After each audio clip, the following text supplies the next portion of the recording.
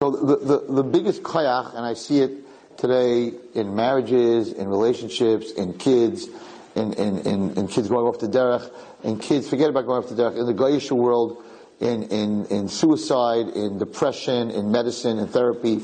The greatest problem of the human being is low self-esteem.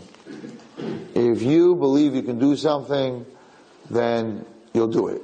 As long as you don't believe you can do something, you won't do it. So this Mishnah looks like it's the king of breaking your self-esteem. You come from nowhere, you're going nowhere, and at the end of the day, you're going to have to answer for everything. So why should I get up in the morning? But the Mishnah is saying just the opposite. The Mishnah is saying the following. It's very uchi, right? You come from a putrid seed, a putrid cell, a rotten cell, right? It's very hard to understand. But in fact, every seed, when you plant it in the ground, first rots, then it grows. Why does Hashem make that happen? Put it in the ground. I did it, remember, we were all kids, you had that jar with those lima beans, right? They get all fuzzy and mushy and uchi, and then a little green plant grew out of them. Why does it have to rot before it grows? Right? So the Mishnah is saying, what the Mishnah is saying over here is unbelievable. If you look at the way that human beings reproduce, so there are 1 million cells. 1 million cells are fighting and racing to get to that egg. Right? To make a fetus. Only one cell makes it. Only one man's cell makes it. The rest all die. Millions die. One cell makes it to the egg and fertilizes the egg.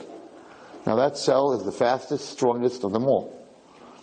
Which means, why does Hashem do that? Just take, the woman only produces one egg, unless she's having twins.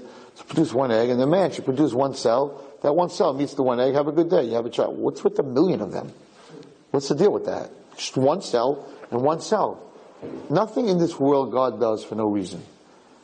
Butterfly, pearl, everything I give a share about. So you have to think about it. So why doesn't Hashem make one man cell, one female cell, put them together and have a good day? The female only has one cell. Right?